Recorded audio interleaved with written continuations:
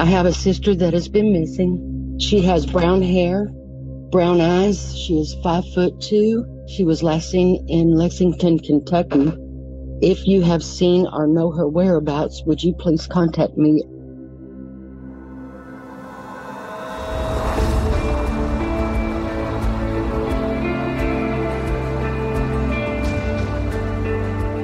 I'm Scott Weinberger, investigative journalist and former deputy sheriff. I'm Anna-Siga Nicolazzi, former New York City homicide prosecutor and host of Investigation Discovery's True Conviction. And this is Anatomy of Murder. In each episode of Anatomy of Murder, we typically interview one person per story, and for the most part, we're presenting the story through their eyes. But something to keep in mind is that each person sees the same homicide from very different perspectives than perhaps someone else. And the perspective you'll hear today is from Rosemary Westbrook. When you hear Rosemary Westbrook's story about the disappearance of her sister, on one hand, it happened at such a young age that some of the details are a bit foggy, but on the other hand, that loss cut her so deeply, you can hear and tell her emotional wound is still fresh. You will hear it in her voice, and you will hear it in her words. Rosemary grew up as one of 9 children. I had Nancy, Marie, Bobby, Marie's twin, that's the sisters, Sammy and Sonny and me. I mean, just think about that. These days, you think 3 or 4 is a lot, but she grew up as one of 9. But sadly, she grew up with a lot of tragedies and death in her family. I attended many funerals in my family. My mother had a husband and a son who was 6 years old, and a newborn baby died in a flood. Rosemary's mom, Louise, still had several children to care for, and there was no doubt Rosemary said all of that tragedy tore her family apart. And just imagine what the mom is going through with all this loss, too. And the family decided that it was just too much for her to care for all the children. So as a result, Rosemary went to live with an aunt and uncle 40 miles away who raised her as their own. Her younger brother, he took me in, and he raised me as his own. I call him Dad. He lives with me now. She treated that couple as her mother and father. But he never lied to me. He told me who I was, who my real mother was, who was the mother that raised me. So I knew I had one dad and 2 moms. I just had the best of both worlds, really. Rosemary was separated from the rest of her siblings when she went to go live with her aunt and uncle. And while fortunate they raised her as her own, that is the thing that actually stops me in my track. Just the added level of pain that must cause. All of my sisters always either came and seen me, called me to talk to me on the telephone, or wrote me letters. You know, they didn't just throw me off the side of the cliff and say, oh, no, she's not here no more. Despite the distance, she didn't lose touch with her family, especially one sister, Barbara, who lived less than 40 miles away. In my conversation with Rosemary, she spoke so lovingly about her sister Barbara, who was always known as Bobby, who was 14 years older than Rosemary, and the pair would spend many weekends together. I think I admired my sister to travel as far as whatever she had to travel to come to my mom and dad's house and walk in that door with her suitcase and spend time with me. Could have been one night, could have been the whole weekend, could have been during the week. She could have walked me to school. She could have walked up to the school and walked me home. The way she described her relationship with Bobby was the way 2 sisters could not be closer. Just think about your favorite movie where you see 2 sisters bonding, sitting in a room together and talking about life. Sitting out on the front porch on the swing, just sitting and talking, you know, about everything, anything and everything, you know. What's our views on this? And you like this kind of food? I don't know if any of you have read the book Where the Crawdads Sing, but it's one of my favorites. And if you haven't, you should pick it up. But there is a young girl alone, very difficult circumstances, but some of her calmest moments were on that porch. And that's exactly what I thought about when I thought of Rosemary. When she would come to my house, it was fun. I was so happy. We would walk to the ice cream parlor, you know, the dairy bar. We would go to the fair or the picnic area. Rosemary even talked about how Bobby taught her to dance. We would bring my little 45 record player out, play 45 records, and dance on the front porch. And I pictured the two of them dancing in the moonlight, learning how to do the twist or the mashed potato. And yes, those were actually types of dances. But it was the time that she took for me is what made me love her the most. I grew up with an older sister. I do get the closeness and the bond that siblings have, and most importantly, the incredible feeling of safety. Safety of being in that family unit when you feel like you're always cared for. And that's exactly the sense I got from my conversation with Rosemary about how she felt at home with her sisters. So much tragedy that was behind them, the loss of so many family members, but she was able to hold on to that incredibly important bond with her sister Bobby. You know, I'm looking at a picture of Bobby right now, and in it, she's wearing a headband and her hair is pulled back neatly, and she has this beautiful smile on her face. She was gorgeous. On a scale to 1 to 10, she was 100. She was beautiful. She had brown hair, shoulder length. Her skin complexion was breathtaking. I mean, it was smooth. She wore her makeup, just not a lot of makeup, but just enough makeup to make her look so pretty. But it also caught the attention of a young man. Earl Taylor was already a single father when he met Bobby. He had a 2-year-old daughter, Bonnie, and because of his work schedule, he constantly needed someone to watch his daughter. Earl came into town with a little girl into Centerville, and my mother was working for social services. And so my mother introduced Earl to my sister Bobby so that she could babysit for him. And one thing led to another, and then they got married. And before heads start to turn about Earl now hooking up with the babysitter, well, he was a young father himself. And so there's only 5 years apart. They weren't so far apart that there really wasn't that much about it that made too many heads turn. Earl maintained a full-time job at a carnival, and eventually Bobby would join him there to work as well. He did run the 18-wheel trucks with the carnival. You know, when I think about carnivals, it takes me back to one of my favorite movies from the 80s called Carney, and it starred Gary Busey and Jodie Foster. I picture this being sort of similar. It's a difficult and rough and tumble environment, and for Earl and Bobby, the work was steady, and even though they moved around a lot, they decided to make their way down to Miami, settling in an apartment, but all the while keeping in touch with their family. As the couple moved around, their family grew. They had a daughter who they named Michelle. And just think about life as they lived with this traveling carnival. They moved from town to town, state to state. Communication kept flowing. At times, it waxed and waned. They said they always had contact with her. She'd always write a letter. She would call when she could, after him and her got together. But after a while, it slowed down until eventually all communication stopped. That's when they knew something was wrong.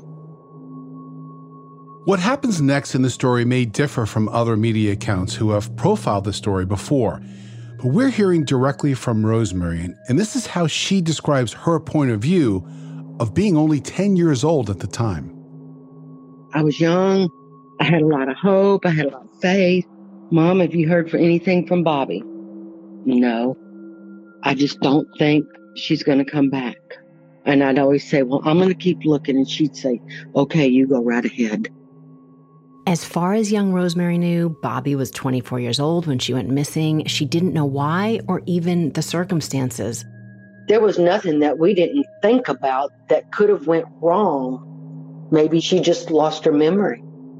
Now, again, she was 10 years old, so she very likely may have been sheltered from the truth. I think to myself, when I had a family member who was actually murdered when I was 9, as I've talked about, my parents did everything to keep that news away from me. And that is not even nearly as close as a sibling who is now up and just disappeared. You have to believe that they kept quite a lot from this young child. The last place that she was at was in Lexington, Kentucky at a fair. And Scott, there's a moment in the conversation that you had with Rosemary that really stood out to me. Let me take you back to a memory for a second. If you could just work with me for a second. Imagine you're 13 or 14 or whatever you were, and you're walking through the state fair, and there's lots of people there. Are you looking at every face that walks by? Could it be her? Could she be there? Walk me through that process of what it was like, if that's what happened. You know, you just touched on something that just came back automatically when you said that. Walking down the aisle, like the walkway of the where they play the games and the rubber ducks. That was the game that she did at the fairs. We always took one big slow loop, and we'd walk slow and we'd look at all the people behind those games. You know, we would take pictures and say, have you seen this girl? Her name's Bobby. What was that like for you as you heard her really go back in time as she remembered these things that she hadn't thought about since she was a child? You know, I always take a deep breath when I ask a question about that. Obviously, I'm thinking it out. But my hope really is by putting them back in that environment with their eyes closed. No, it's not hypnosis, but it is a technique really to put them in a place to have them picture in their mind. Sometimes it really works and it brings good information. Other times it doesn't. And I was really happy to see that she reacted the way she did and was able to bring us back. I'd say, is that her up there? Look. I said, look at that lady, you know, over here in this booth. No, honey, that's not her. This is what my life was. So we know now that Bobby's missing, but the one person who was still around was Earl. And while Rosemary doesn't go into a lot of detail about this, according to other accounts, Earl had gone to their older sister and actually explained, at least from his perspective, what happened to Bobby. And according to him, Bobby had left him for another person. So just imagine what the family's reaction would be to hearing that. They were not buying that story, and they believe he had something to do with her disappearance. He was not a very good person. He did run drugs, and he was very, very mean. I mean, she had told my sisters and my mother that, you know, he beat her up quite a bit. One time, Rosemary recalls a story her sister told her, a story that she felt was very disturbing. My sister Jan went to visit Bobby and Earl, and Bobby and Earl got into a scuffle, a talking scuffle, and Jan chimed in, and he picked Jan up by the nap of her shirt and the belt of her pants and threw her out that door. Where does that place him on your suspect list? Are you suspicious at this point? I guess we're always suspicious. We are born to be suspicious as law enforcement and prosecutors. That's what we do. And always the significant other rises to the top, at least until you can rule them out. But then to hear that there is this violence between them, to hear that there's these other rumblings of things in his past, sure, it makes him certainly stay up there, and there's nothing yet ruling him out. So it looks like we may actually have a domestic violence situation here, and there was clearly tension between Earl and his young wife, Bobby. But here's one more thing about Earl. He had a daughter from another relationship, a young daughter named Bonnie, and that whenever he was asked about Bonnie's mother, he was super evasive. The only thing he would ever say was that she had left him. So now, that's the same story that he is now giving about Bobby. So it almost starts to at least sound on its face like, is he not lucky in love, or is he hiding the truth by going through this very evasive yet similar story? So, I mean, he was shady. He was very shady.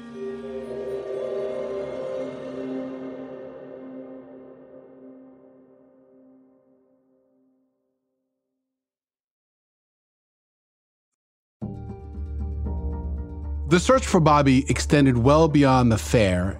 My mother and my sister Nancy drove up to Kentucky in the area that she said she was at, could not find her.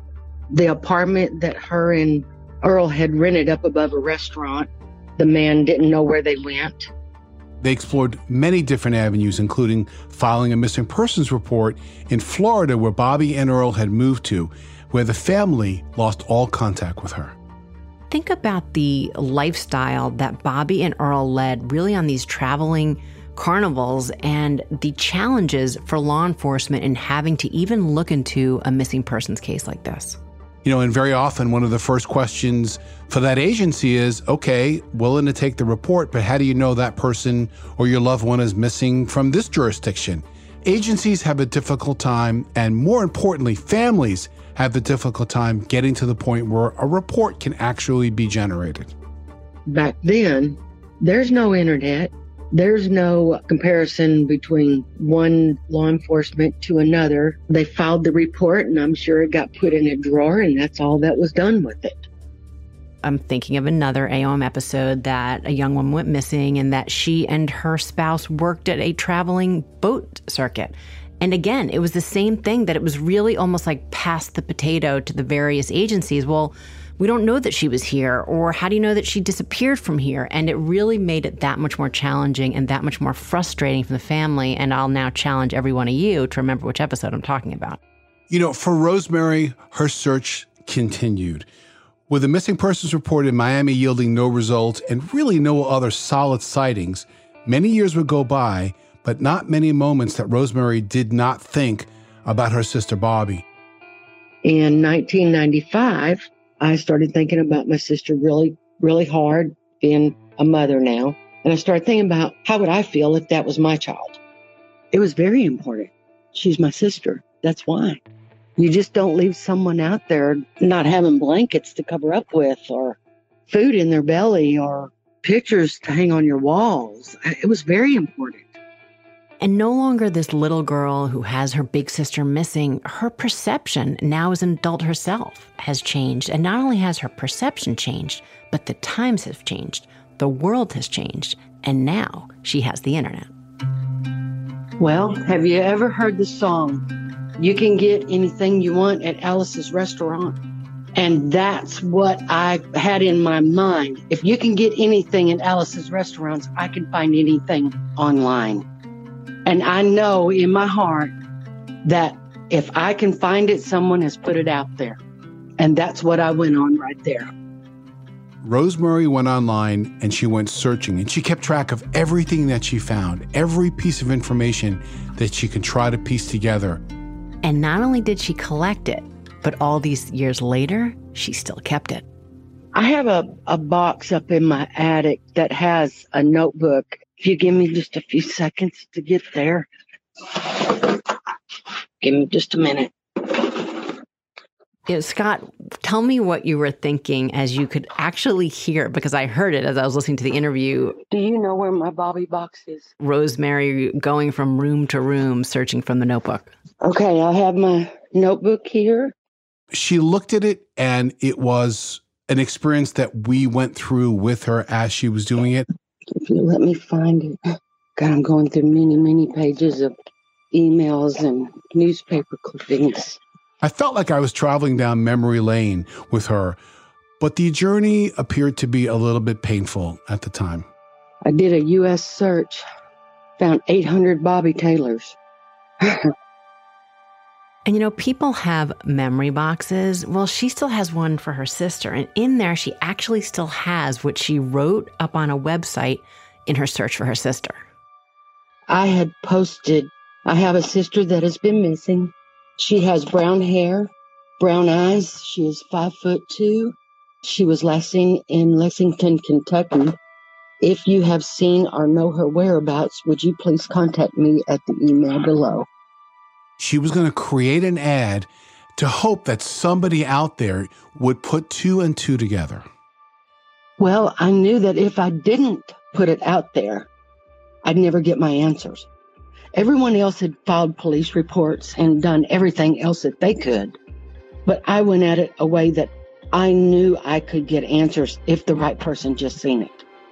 3 years after placing that ad, a unique thing happened. Somebody responded, somebody who appeared to really actually have information. Basically, it said, "I think I know who your sister is or where your sister is." I printed that email out and I took it over to my dad. And I said, "Daddy, what do I do?" I thought it was somebody just trying to make money off of me, a scam artist or something. They'd been down this road before with false leads. He said, "You need to finish what your mama started a long time ago and couldn't finish." So I went back home. I sat down at my computer and I replied to this Todd Matthews. My name is Todd Matthews. I responded with, "I think this could be your sister."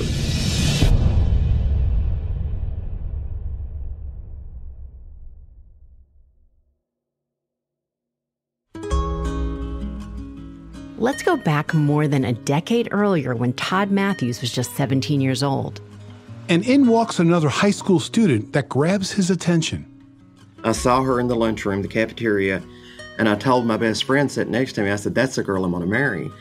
And then she ended up in my study hall later that day. It was Halloween, and he and a girl named Lori were swapping ghost stories. Here's where the story takes an interesting turn. Lori tells Todd about how her dad in Kentucky found a dead body wrapped in a heavy green tarp.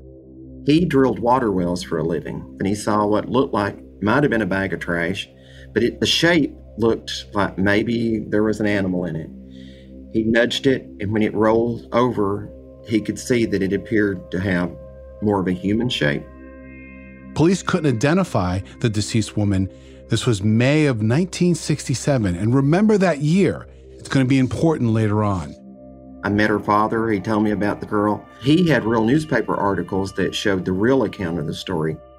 And without any identification or opportunity to identify the body, they buried the remains with a headstone. There was a brief description of her, height and weight approximately, and there was an image of her. An artist's reconstruction image was actually etched into the tombstone, so she had a face, so I could look at her, but there was no name, which really bothered me. That was the thing. It's just like I need the name. And because no one knew her real name, etched on the marker was the name Tent Girl. The local media coined the name Tent Girl because she was found wrapped in a canvas wrapper that was actually a tent wrapper. You know, she'd become more of an urban legend than a person. Now, for some of you true crime aficionados, you may have heard about this case before. You may even have done some of your own research, and certainly other outlets have covered it. But we're giving you an inside look right now of something you haven't heard before. The Jane Doe really consumed Todd's life. The idea that a nameless person was buried without anyone in her family knowing that, it really shook him up. So I felt like the only thing we could do was to adopt her as family, and we would visit her, pay her respect, let her know that you're still there, and, you know, she had somebody that was as close to family as she could get. And the story became Todd's white whale. That was the thing. It's just like I need the name. So the mission was to always try to find family. It is the albatross around his neck, this woman he had never even met that he just can't stop thinking about.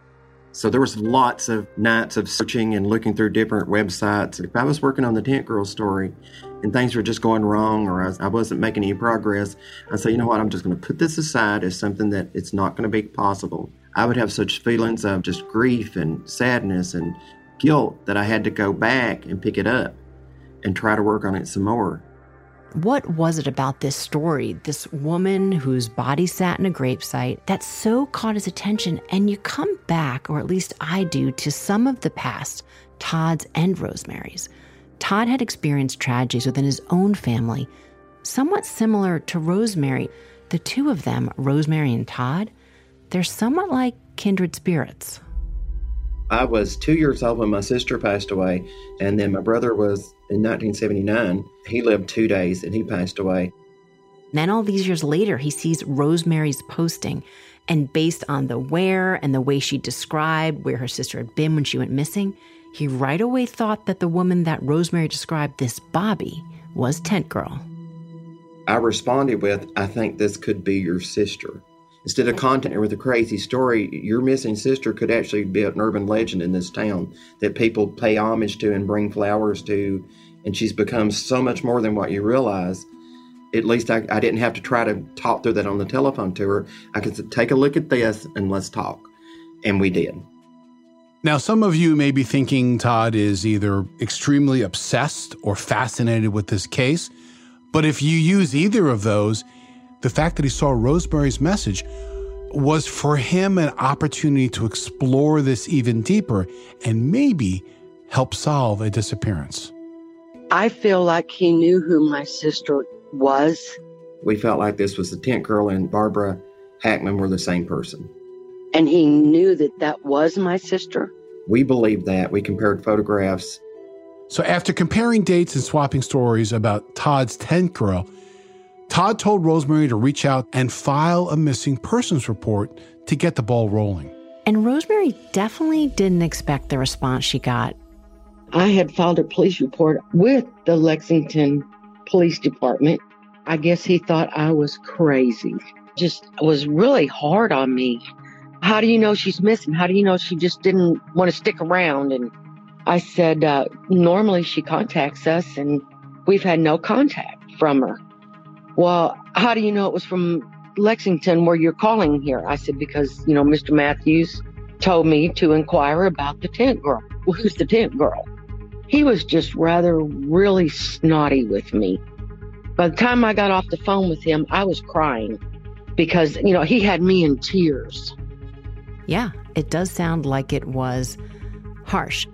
I had my sister-in-law, Jennifer, make a phone call to the local sheriff in Scott County, Kentucky. She actually knew him. She knew who he was. She lived there. So it took a couple of days and he called me back. And then I just started describing what I'd found. And he was very excited. And, the demeanor changed to, oh my God, we got to get the pictures. We got to do this. So it just escalated very quickly after that. I did get to talk to Sheriff Hammonds. He said, I'll tell you what. He said, he wanted to call and talk to a medical examiner. Even though there was an advanced state of decomposition when they found her body back in May of 87, they would need more to do the ID. The next day he called me back and he says, have you got pictures of her? Yes, I have pictures. He took them over to Emily Craig, who was a medical examiner then. She's seen a likeness between her and I. Here we are, we're in the 80s. DNA science was making great strides. So clearly the investigators are thinking we need to extract DNA. And you know what that means, Anna-Sigga. The only way that you're going to get DNA in this case is if you exhume the body. For Rosemary, exhuming the body would really be the only opportunity for DNA to hopefully make an identification. And she told me in my conversation that she felt in the beginning that it was disturbing the dead. I'm not sure how I feel about that. Once you lay someone to rest, they're supposed to stay there. And that was a real concern of hers. But her husband said something that I think was really unique and I thought was really on point. And my husband told me, he said, honey, no matter whether this is your sister or not, they can take DNA and find who she belongs to. And once he said that, I was okay. I knew that you're not supposed to disturb the dead, and God, please forgive me. But if it served to be advantageous to another family, another mother, another father, then that was a good thing to do. Even today, getting DNA results is often not very quick, and certainly back then, it took a while. And so Rosemary waited and waited, and she actually established a relationship with a medical examiner during this time, and she got that call one day from the ME, and she thought she was about to get the results. She said, I cannot tell you what your results are. I said, why not? She said, because I want you to come to Kentucky. I want to be face-to-face with you. She said, because this doesn't need to be taken over the telephone. And I thought, oh no, 50-50 shot again. She's either going to tell me, yes, it is your sister, or no, but you have given another family the opportunity of finding their loved one too. I can only imagine, Anna-Sigga, how I would feel only having to wait till I get to Kentucky for it to be revealed. It sounds like an additional level of unbearable torture to me, quite honestly. But she went to Kentucky and she got those results face to face. When we got there, news crews lined the road and I thought, oh my God, what have I done? Why are they all here? I was getting scared. I didn't know what to expect. When we got there and we all gathered all of the family and they ran the news people out, I had brought Emily some flowers from my garden. She had taken my 3 little yellow roses and wrapped them up and made a little corsage out of them. And she handed it back to me and she said, Rosemary, you have done a very, very good thing by searching for your sister and giving people hope that they can do the same thing. There's an opportunity out there that you have made open for other people to find their family as you have just found yours. And when she told me that, oh my God, I turned around to my husband and I cried. imagine that moment, for Rosemary, who has been searching for her sister for all these years. Tears come down my face with happiness. It was a little mixture of sadness, happiness, relief. Before the medical examiner made this astonishing announcement to the media crew, she told another person first. She literally grabbed me, pulled me into a janitor's closet, and she told me, before we went out on stage, she said, "I'm going to tell you something." She said, "This is Barbara Taylor.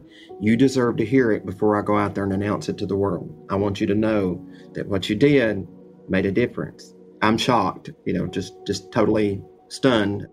I knew what I was going to hear, but to hear it in your ears was crazy. So then we go out, and then again, she said it before the whole world. He put his hands up to his face, and his eyes got real big and surprised. And he just walked over to me and he hugged me. And I hugged him back, and I thanked him from the bottom of my heart. I mean, that was all I could do. It was what he done for me from his heart. It's just another example of why I love DNA so much, not just from a science point of view, but from a humanity point of view. It is bringing families together. It is identifying bad guys. It's putting the criminals behind bars that belong to be there. It's exonerating the innocent who should not be in prison. It has really done great things for great people, and this is a perfect example of that. So Rosemary now finally got the answer to where her missing sister was. But now what about who killed her?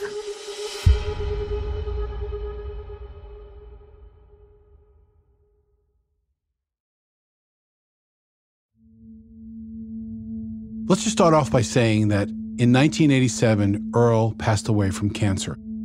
He died around the same time that Lori told me about the tent girl, so his journey ended when mine began.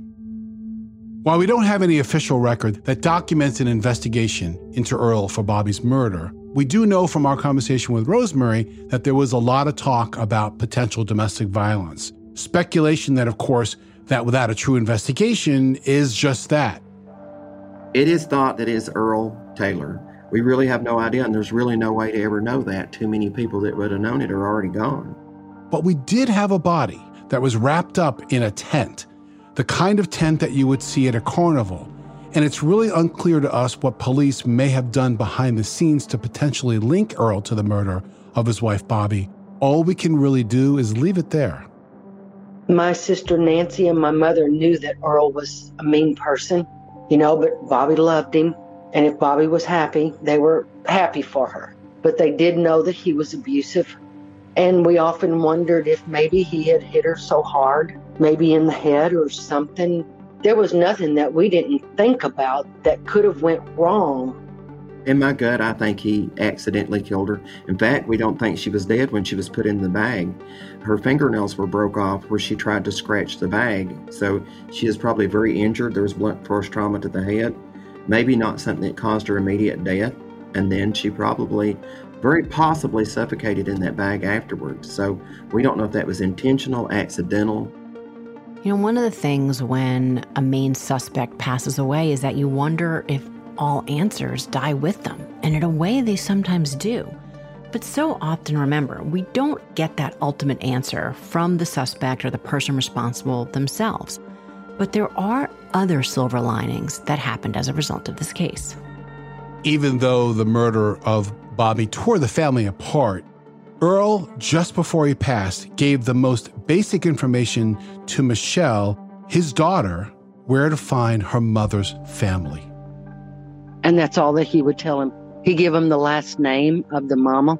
Go to that city and look through a phone book, is what Michelle did. And that's how she found my real biological grandmother, and went to her house, knocked on her door. Grandma Atkins opened the door and said, "Oh my God, you look like Bobby." She said, "I'm Bobby's daughter." Just think about that reaction when Michelle is now actually in the arms of Bobby's family. She sat down and started telling Michelle where all her family was, what state, what city, what phone number she had for them. She called my oldest sister Nancy first. Jaw dropped. eyes bugged out, not knowing if this was real or not. But when she started talking and telling the story that she knew, it was very, very, very similar to Nancy's life with my sister. I began my conversation with Rosemary, and one of the first things she told me was the incredible amount of loss that she had suffered over the years. This young girl who was taken away from her family and her siblings, but now later in life, she got part of that family back when she now had Bobby's young daughter coming back into her life years later. That year, we scheduled a family reunion at my house. I had all my sisters here and unloaded the cars, and we welcomed them with open arms. I mean, they're family. What was we supposed to do? Say, oh, now we know where you're at and you can stay there and we'll stay here. And no, that's not the way it goes. For Todd, the notoriety came when they were able to identify Tent Girl as Bobby. So the world changed that day. That day that was announced and everything went out to the world started coming back to me. I started getting telephone calls from law enforcement that, hey, I have a Jane Doe or I have a missing person. Can you put them on the internet? And then I was hearing from other cyber sleuths that were still working on things. And then what we did at the time was the beginning of the cyber units. It was the start of the Doe Network. We were laying the cornerstone of something that was much bigger than what we did. Over the years, we've done several stories that the Doe Network were instrumental in assisting investigations in missing persons and, of course, Jane Doe homicides. And what an amazing organization that is actually run by volunteers to try to connect these people who have become the Janes and John Does, to try to give them back their names and give the families who are still out there searching answers. And a completely fascinating aside, the high school classmate that told Todd about Tent Girl? Well, after that day, they started to date, and within 9 months, they got married. The funny thing is, at the time, it might have looked like a total wild goose chase, but actually my whole future was in front of me at the time. The woman that was going to be my wife, to bear me 2 sons and 2 grandsons, a wonderful daughter-in-law. Here I am, 34 years later, we're still talking about Tent Girl. It's affected every particle of my life. And something else that Rosemary said will always stick with me. It's a statement about the man who was on a mission to find the missing and give a name to so many Jane Does. I knew it only would take one person, and that person found me. I believe Todd Matthews is doing some really important work, the type of work that some would even consider God's work. There's these different connectors here that really goes with the thought of how people pick up the torches for one another. Todd's father-in-law had this find that then Todd picked up the torch to get answers to the body that his father-in-law found. Rosemary's mother lost her daughter, disappeared, and spent her years searching for her child. Well, Rosemary picked up that torch and finally got the answers about where Bobby was and what had actually happened to her. And for so many of these cases, people pick up the torches to help people they sometimes haven't even met. Well, that's something that we can all learn from what we saw in this case today. She's my sister. She's a big part of my life. Even though it was a very short time, she's still my sister. And if someone listening to this who has someone missing, if I could help one person not to give up hope and to keep searching, because the answer's out there.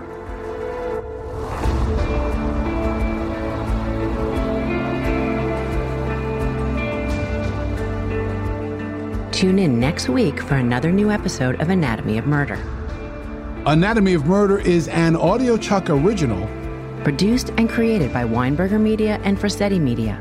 Ashley Flowers and Sumit David are executive producers. So, what do you think, Chuck? Do you approve?